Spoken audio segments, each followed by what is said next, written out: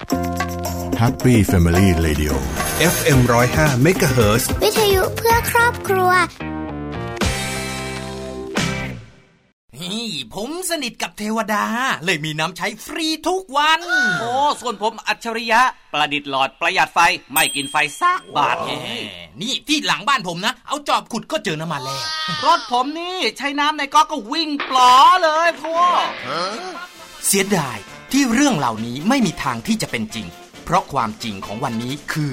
พลังงานไม่ได้หามาง่ายๆและกำลังจะหมดไปร่วมใจประหยัดพลังงานก่อนที่จะหมดไปพบกับเรื่องราวข่าวสารด้านพลังงานทั้งในประเทศและต่างประเทศรวมทั้งการวิเคราะห์เจาะลึกทุกประเด็นร้อนในรายการ Energy Time กับดลฤดีชัยสมบัติกัญญาเลขาวัฒนะและพิสิทธิ์ช้างไพงามสนับสนุนโดยบริษัท PTT Global Chemical จำกัดมหาชนบริษัทปตท.สำรวจและผลิตปิโตรเลียมจำกัดมหาชนปตท.สผ.บุกเบิกพลังงานเพื่อโลกที่ยั่งยืนบริษัทบางจากคอร์ปอเรชั่นจำกัดมหาชน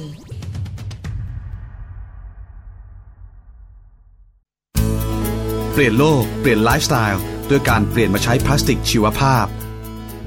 พลาสติกชีวภาพหรือพลาสติกที่สามารถสลายตัวได้ตามธรรมชาติผลิตจากพืชที่เป็นวัตถุดิบทางการเกษตรสามารถปลูกหมุนเวียนและทดแทนได้ไม่ว่าจะเป็นข้าวโพดอ้อยมันสำปะหลังด้วยเทคโนโลยีและนวัตกรรมที่ทำให้มีคุณสมบัติคงทนไม่ต่างจากพลาสติกทั่วไปแต่สิ่งที่เหนือกว่าคือการสลายตัวได้ตามธรรมชาติไม่ทิ้งสารตกค้างไว้ในสิ่งแวดล้อมปัจจุบันพลาสติกชีวภาพเริ่มเป็นที่รู้จักและใช้กันอย่างแพร่หลายมากยิ่งขึ้นเพื่อให้เกิดความมั่นใจต่อผู้บริโภคและภาคอุตสาหกรรมในการนำไปใช้ PTT Global Chemical ได้พัฒนาฉลาก GC Compostable ฉลากที่บ่งบอกถึงคุณภาพสินค้าและบรรจุภัณฑ์ที่ผลิตจากเม็ดพลาสติกชีวภาพที่สลายตัวได้มั่นใจกว่าเลือกพลาสติกชีวภาพสลายตัวได้ตามธรรมชาติที่มีฉลาก GC Compostable GC Chemistry for Better Living Energy Time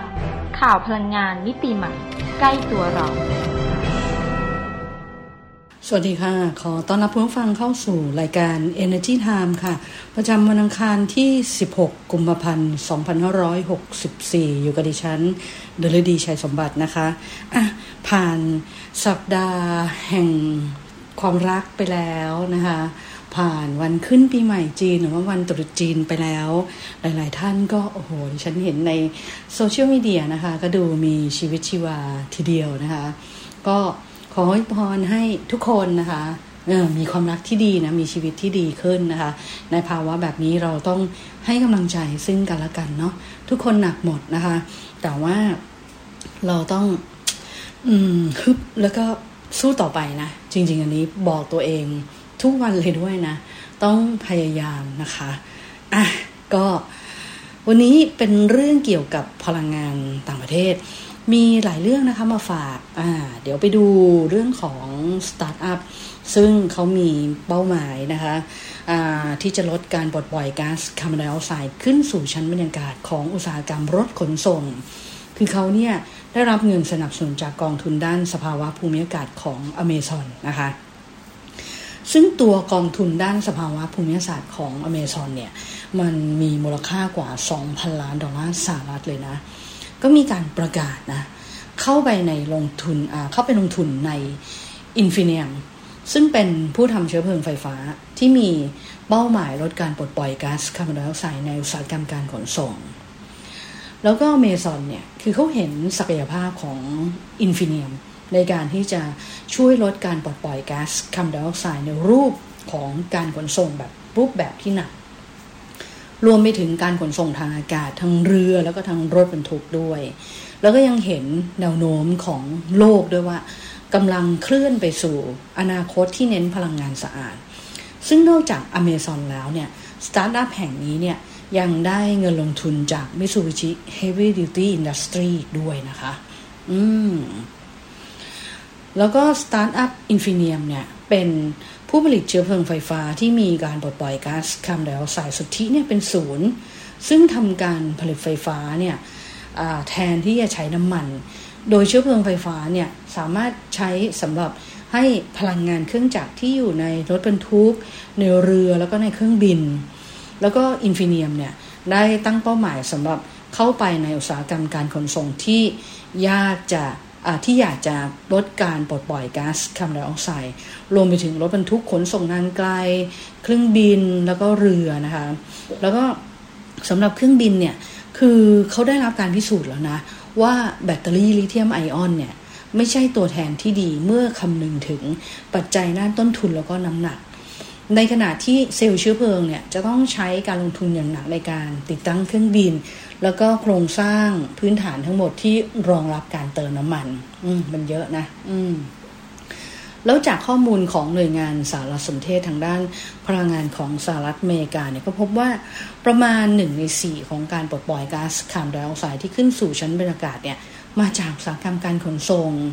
แล้วก็การลดการปลดปล่อยก๊าซคาร์บอนไดออกไซด์ในอุตสาหกรรมเนี้ยก็เลยเป็นเรื่องสำคัญที่ผู้เกี่ยวข้องในอุตสาหกรรมเนี่ยควรตระหนักแล้วก็หาหนทางแก้ไขต่อไปนะคะเดี๋ยวนี้มีสตาร์ทอัพที่เขาแบบ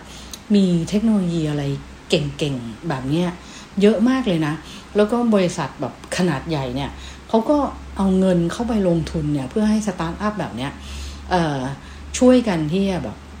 ทำการพัฒนาพวกเทคโนโลยีหรือว่าเทคโนโลยีที่เขาพัฒนาแล้วเนี่ยได้รับการนำมาใช้นะก็ถือว่าเป็นเรื่องดีจริงๆเพราะว่าบอกแล้วว่าเป็นสตาร์ทอัพมันก็เล็กๆนะคงไม่มีเงินทุนมาทำอะไรเยอะแยะมากมายนะคะ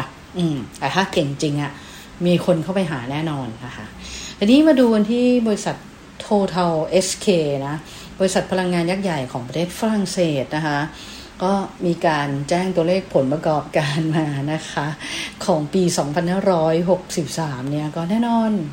กำไรสุทธิเนี่ยก็อยู่ที่ 4,060 ล้านดอลลาร์สหรัฐเขาบอกว่ามันปรับตัวลดลงถึง 66% ทีเดียวจากระดับ 11,800 ล้านดอลลาร์สหรัฐ 10,000 กว่าล้านนะคะมาเหลือประมาณ 4,000 ล้านดอลลาร์เท่านั้นเองโอ้โหแต่ว่ามีคือเขาเรียกว่ามันสูงกว่าคาดการที่เขาคาดการไว้นะคือได้มา 4,060 ล้านดอลลาร์สหรัฐใช่ไหมแต่เขาคาดการไว้แค่ว่าน่าจะได้กำไรแค่ 3,800 ล้านดอลลาร์สหรัฐเท่านั้นเองก็ถือว่าดีกว่าที่มีการคาดการไว้นะคะส่วนไตรมาส 4ไตรมาสเดียวนะกำไรสุทธิเนี่ยเขาได้มา 1,300 ล้านดอลลาร์สหรัฐ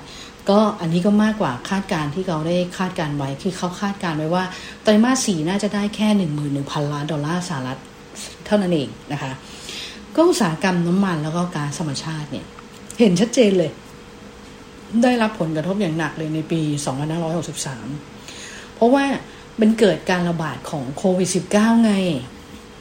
พอระบาดปุ๊บเนี่ยมันก็ไปส่งผลให้อุปสงค์หรือว่าความต้องการใช้น้ำมันใช้ก๊าซเนี่ยมันเขาเรียกใช้คำว่าแบบร่วงลงมาเลยนะร่วงลงมาเป็นประวัติการเลยรวมถึงราคาสินค้าโภคภัณฑ์ก็ลดลงมาด้วยนะคะนั้นมันก็เลยทำให้ผลกำไรของบริษัทพลังงานต่างๆเนี่ยมันก็หดหายแล้วมันก็นำไปสู่ซึ่งของ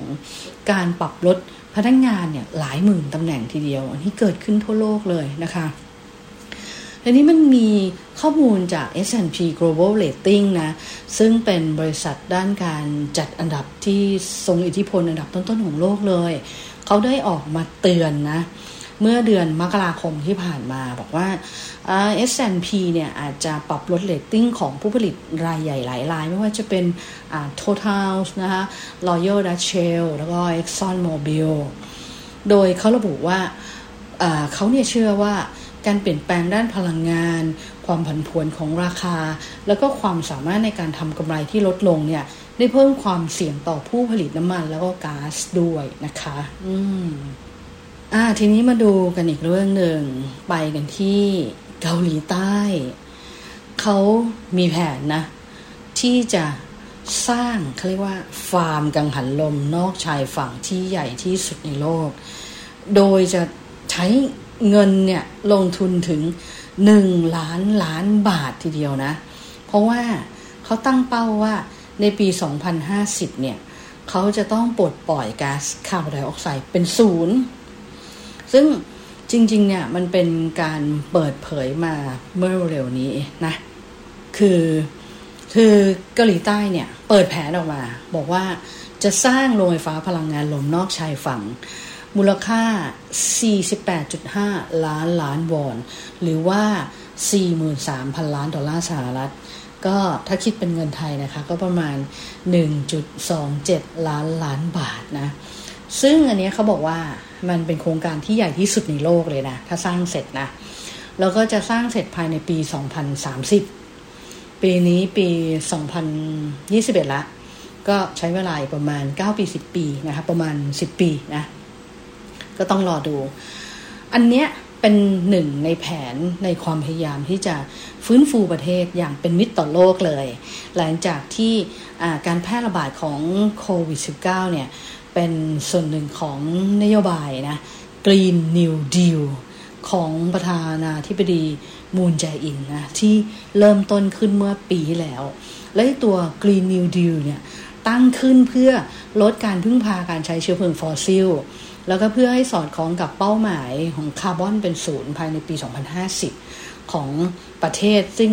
เขาบอกว่ามันมีขนาดเศรษฐกิจเนี่ยที่ใหญ่เป็นอันดับ4ของเอเชียเลยนะใหญ่มากแล้วประธานาธิบดีมูนเนี่ยเขาได้ไปร่วมพิธีลงนามสร้างโรงไฟฟ้าพลังงานลมที่เมืองซีนันซึ่งเป็นเมืองริมทะเลทางตะวันตกเฉียงใต้นะซึ่งอันนี้เขาบอกว่าในอนาคตเนี่ยจะผลิตไฟฟ้าได้อย่างมากเลยถึง 8.2 กิกะวัตต์ทีเดียวแล้วก็เขาบอกว่าโครงการนี้มันจะเป็นการคือมันเป็นการเริ่มแล้วก็เร่งเครื่องสู่พลังงานที่เป็นมิตรต่อโลกแล้วก็ขับเคลื่อนกันอย่างแข็งแกร่งสู่เป้าหมายเพื่อให้คาร์บอนเป็นศูนย์นะก็คือโครงการที่เกาหลีใต้เขาจะทำเนี่ยเขาก็เป็นหลายๆโครงการมารวมกันนะแต่เขามีเป้าหมายเมกะวัตต์มีเป้าหมายว่าต้องทำเท่าไหร่ถึงจะลดการปลดปล่อยก๊าซคาร์บอนไดออกไซด์ให้เป็นศูนย์นะก็จะทยอยขึ้นมาเรื่อยๆแล้วประธานาธิบดีมูนแจอินเนี่ยก็ให้ความสำคัญนะกับเรื่องนี้ถึงขั้นเดินทางไปเปิดไปเข้าร่วมพิธีลงนามการสร้างโรงไฟฟ้าพลังงานลมนี้เลยนะคะแล้วก็บอกว่าอยากจะเริ่มต้นด้วยอันเนี้ยแล้วก็เพิ่มกันขึ้นมาเรื่อยๆแล้วจริงๆมีอีกหลายบริษัทนะไม่ว่าจะเป็นอย่าง Korea Electric Power Corporation SNK E&S อย่างเงี้ยนะคะแล้ว Hanwha Engineering and Construction Corporation อย่างเงี้ยแล้วก็มีพวกDoosan Heavy Industry and Construction นะแล้วก็ยังมี CS Wincop and Samgang M&T นะซึ่งอันเนี้ยหลายๆบริษัทเนี่ยเป็นบริษัทชื่อดังด้านพลังงานในเกาหลีใต้ทั้งนั้นเลยเขาบอกกันนะบอกว่าทั้งหมดเนี่ยนะจะร่วมกันสนับสนุนโครงการดังกล่าวเนี่ยก็คือโครงการที่เมืองซีนันเนี่ยรวมกันทั้งสิ้นกว่า 47.6 ล้านวอนส่วนรัฐบาลเนี่ยจะสนับสนุนส่วนที่เหลือ 0.9 ล้านวอนมันใหญ่จริงๆมันใหญ่มากๆนะคะแล้วก็โปรเจกต์นี้นอกจากจะพาเกาหลีใต้เนี่ยไปสู่เขาเรียกว่าวิถีของพลังงานสะอาดและเดินไปในแนวตามทางพลังงานสะอาดและมันยังมี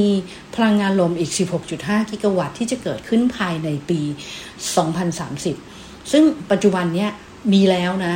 1.6 กิกะวัตต์นะคะอันนั้นอีก10 ปีอย่างนี้นะก็จะเกิดขึ้นอีกประมาณสัก16 กิกะวัตต์นะซึ่งมันก็เยอะมากทีเดียวแล้วถ้ามันเกิดขึ้นทั้งหมดเนี่ยลองนึกดูสิมันจะสร้างงานให้คนในเกาหลีใต้ตั้งเท่าไหร่ 5,000-6,000 ตำแหน่งทีเดียวนะมันก็ช่วยกระตุ้นเศรษฐกิจใช่ไหมแล้วก็ไอตัว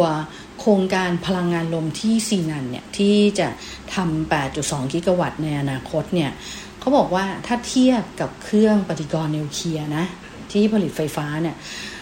ต้องใช้จำนวนทั้งหมดเนี่ย6เครื่องนะหรือเท่ากับผลกระทบจากการปลูกต้นสนเนี่ย71 ล้านตันเขาจะเปรียบเทียบนะไปเปรียบกับเครื่องปฏิกรณ์นิวเคลียร์กับการปลูกต้นสนนะคะก็ดีนะ71 ล้านตันเยอะทีเดียวนะคะแล้วก็เกาหลีใต้เนี่ยในปัจจุบันเนี่ยเขายังมีฟาร์มกังหันลมนอกชายฝั่งอีกที่หนึ่งนะที่ใหญ่ที่สุดในโลกเลยนั่นก็คือฮอนซีวันนะคะในประเทศอังกฤษไม่ได้อยู่ในเกาหลีใต้นะแต่ว่าเกาหลีใต้นะไปทำที่โน่นที่อังกฤษนะคะอันนั้นกำลังการผลิตถึง 1.12 กิกะวัตต์เลยค คือถ้าเป็นกิกะวัตต์อ่ะมันก็คือเทียบเท่าเป็น10,000 เมกะวัตต์อ่ะคือมันใหญ่มากนะคะคือต่างประเทศเนี่ยเขาจะใช้คำว่ากิกะวัตต์นะส่วนใหญ่ที่เห็นเพราะว่าเขาใช้ไฟฟ้ามากกว่าบ้านเราเยอะนะคะบ้านเราเนี่ยใช้ 40,000-50,000 เมกะวัตต์นะที่มีกำลังการผลิตติดตั้งอ่ะแต่บ้านเขาเนี่ยมันเพิ่มขึ้นเนี่ยมันเป็นหน่วย10,000 เมกะวัตต์ไปแล้วไงเขาก็จะใช้แทนเป็นกิกะวัตต์แทนนะคะก็ลดหน่วยลดตัวเลขลงไปทีนี้มาดูอุตสาหกรรมการผลิตไฟฟ้าจากพลังงานลมนอกชายฝั่งของยุโรปบ้างนะคะตอนนี้ลมนี้กำลังเป็นพระเอกเลยนะที่มีการลงทุนในปี 2020 เนี่ยคิดเป็นมูลค่าถึง 3.1 หมื่นล้านดอลลาร์สหรัฐเลยนะเขาบอกมันเป็นสถิติใหม่เลยเพราะว่าไอ้การลงทุนในอุตสาหกรรมการผลิตไฟฟ้าจากพลังงานลมนอกชายฝั่งของยุโรปเนี่ยคือมันมีศักยภาพมากแล้วพอมันมีศักยภาพปุ๊บมันก็สามารถที่จะดึงดูดเงินลงทุนได้กว่า 30,000 ล้านบาททีเดียวซึ่งอันเนี้ยถือว่ามันเป็นสถิติใหม่นะมันใช้เงินเยอะมากแล้วเงินลงทุนที่ได้เนี่ยก็แน่นอนก็ต้องเอาไปใช้ในการสร้างกำลังการผลิตไฟฟ้าจากพลังงานลมเนี่ยเป็นจำนวนถึง 7.1 กิกะวัตต์ทีเดียวก็ได้ประมาณ 70,000 เมกะวัตต์นะเยอะมากนะคะซึ่งจะใช้เวลาในการพัฒนาโครงการในอีก 2-3 ปีข้างหน้าแล้วก็เมื่อปีที่ผ่านมาเนี่ย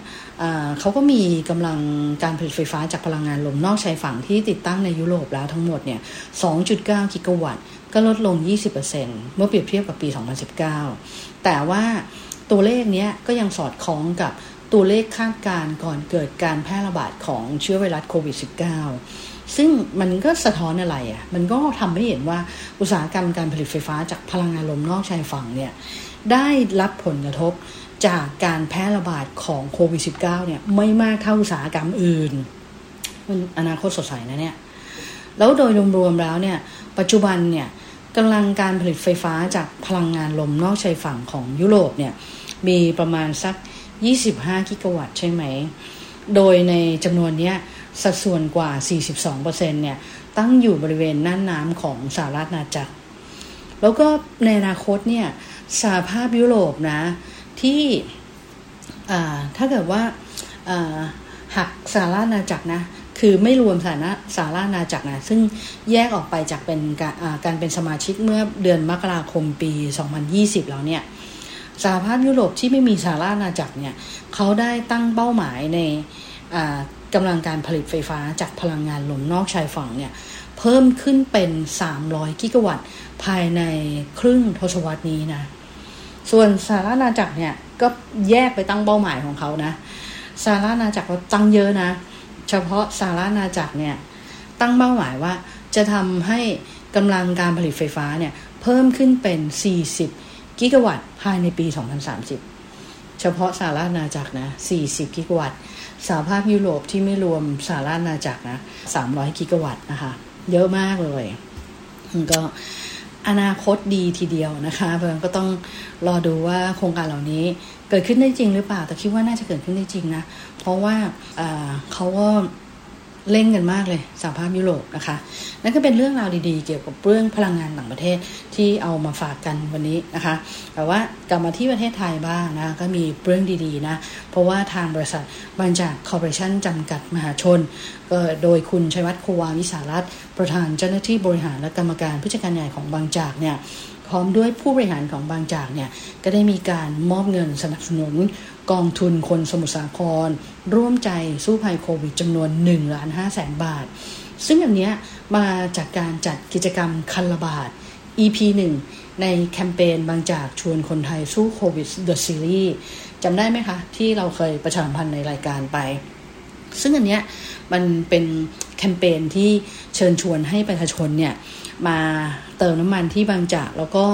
ซื้อเครื่องดื่มที่ร้านอินทนินนะร้านกาแฟอินทนินเนี่ยในระหว่างวันที่9ถึง14กุมภาพันธ์2564ที่ผ่านมาก็ได้เงินมานะก็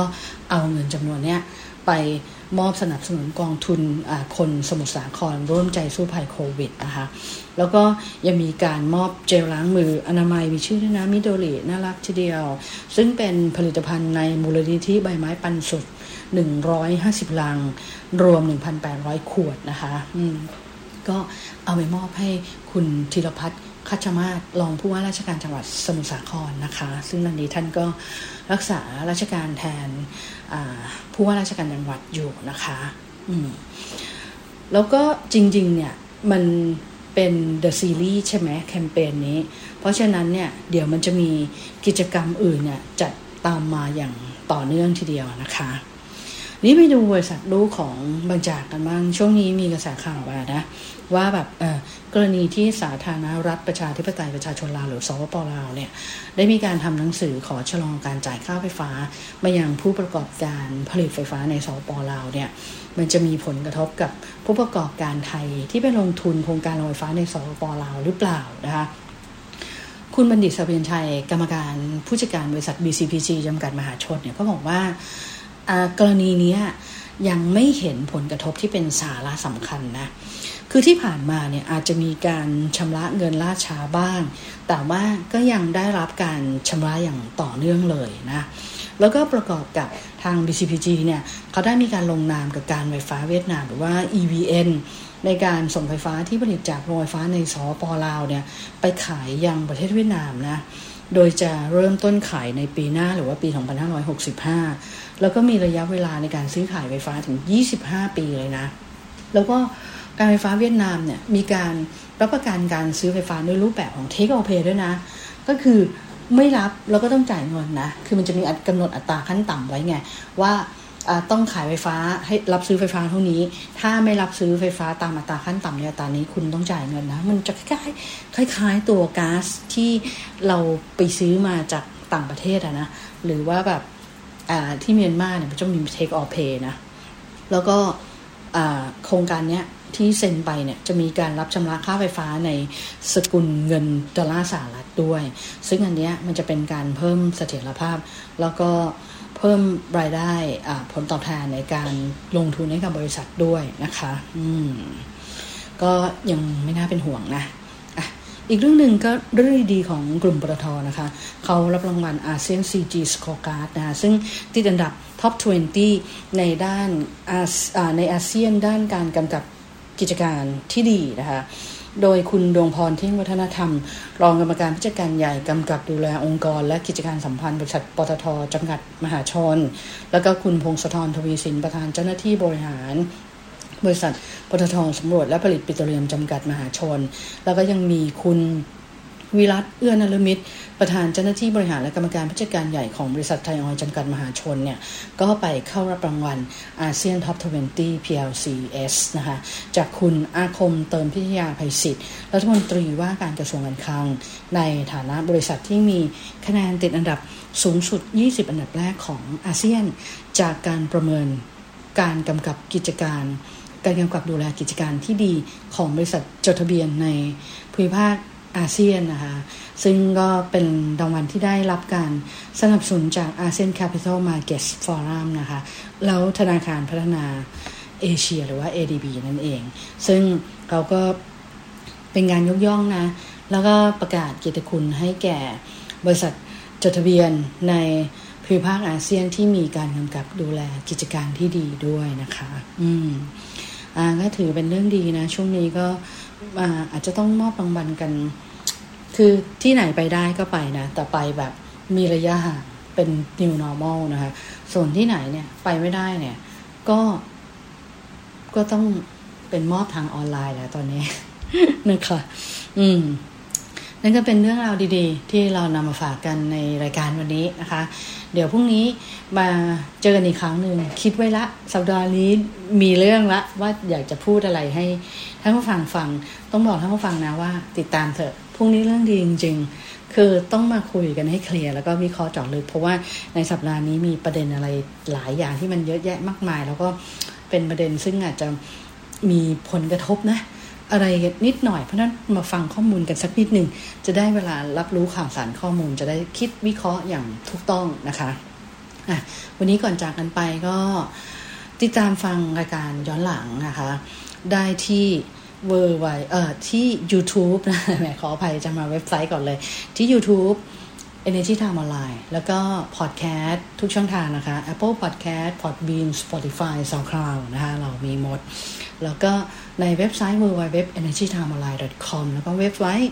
www.thainews-online.com นะคะข่าวสารทางด้านพลังงานดีๆมาอ่านกันได้แล้วก็ยังมี Facebook Instagram Twitter ด้วยนะคะอย่าลืมเข้าไปรับฟังกันได้ไปดูเรื่องราวดีๆเกี่ยวกับพลังงานกันได้วันนี้ก็ต้องขอลาท่านฟังไปก่อนนะคะสวัสดีค่ะ Energy Time ข่าวพลังงานมิติใหม่ใกล้ตัวเราเปลี่ยนโลกเปลี่ยนไลฟ์สไตล์ด้วยการเปลี่ยนมาใช้พลาสติกชีวภาพสินค้าทางการเกษตรทั้งอ้อยมันสำปะหลังและข้าวโพดนอกจากเป็นสินค้าเพื่อการบริโภคแล้วยังสามารถนำไปเป็นวัตถุดิบเพื่อใช้ในการผลิตเป็นพลาสติกชีวภาพเป็นการพัฒนานวัตกรรมเคมีภัณฑ์ทางเลือกใหม่ที่มีคุณสมบัติการใช้งานไม่ต่างจากพลาสติกทั่วไปเพื่อตอบโจทย์การรักษาสิ่งแวดล้อมด้วยคุณสมบัติที่พิเศษของพลาสติกชีวภาพเมื่อสลายตัวแล้วยังกลายเป็นสารปรับปรุงดินที่ประกอบไปด้วยชีวมวลน้ำและก๊าซคาร์บอนไดออกไซด์ที่จำเป็นต่อการเจริญเติบโตของพืชPTT Global Chemical หรือ GC มุ่งพัฒนาผลิตภัณฑ์ที่เป็นมิตรกับสิ่งแวดล้อมโดยการพัฒนาพลาสติกชีวภาพที่สลายตัวได้ด้วยเครื่องหมาย GC Compostable ฉลาดเพื่อสิ่งแวดล้อมที่ดีสำหรับโลกของเรามั่นใจกว่าเลือกพลาสติกชีวภาพสลายตัวได้ตามธรรมชาติที่มีฉลาก GC Compostable GC Chemistry for Better Livingติดตามรับฟังรายการ Energy Time ได้ทางสวท FM 105 MHz ทุกวันจันทร์ถึงศุกร์เวลา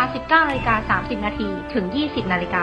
และสามารถรับฟังรายการย้อนหลังพร้อมติดตามข่าวสารพลังงานมิติใหม่ใกล้ตัวเราได้ทางเว็บไซต์ www.energytimeonline.com สนับสนุนโดยบริษัท PTT Global Chemical จำกัดมหาชนบริษัทปตท.สำรวจและผลิตปิโตรเลียมจำกัดมหาชนปตท.สผ.บุกเบิกพลังงานเพื่อโลกที่ยั่งยืนบริษัทบางจากคอร์ปอเรชั่นจำกัดมหาชน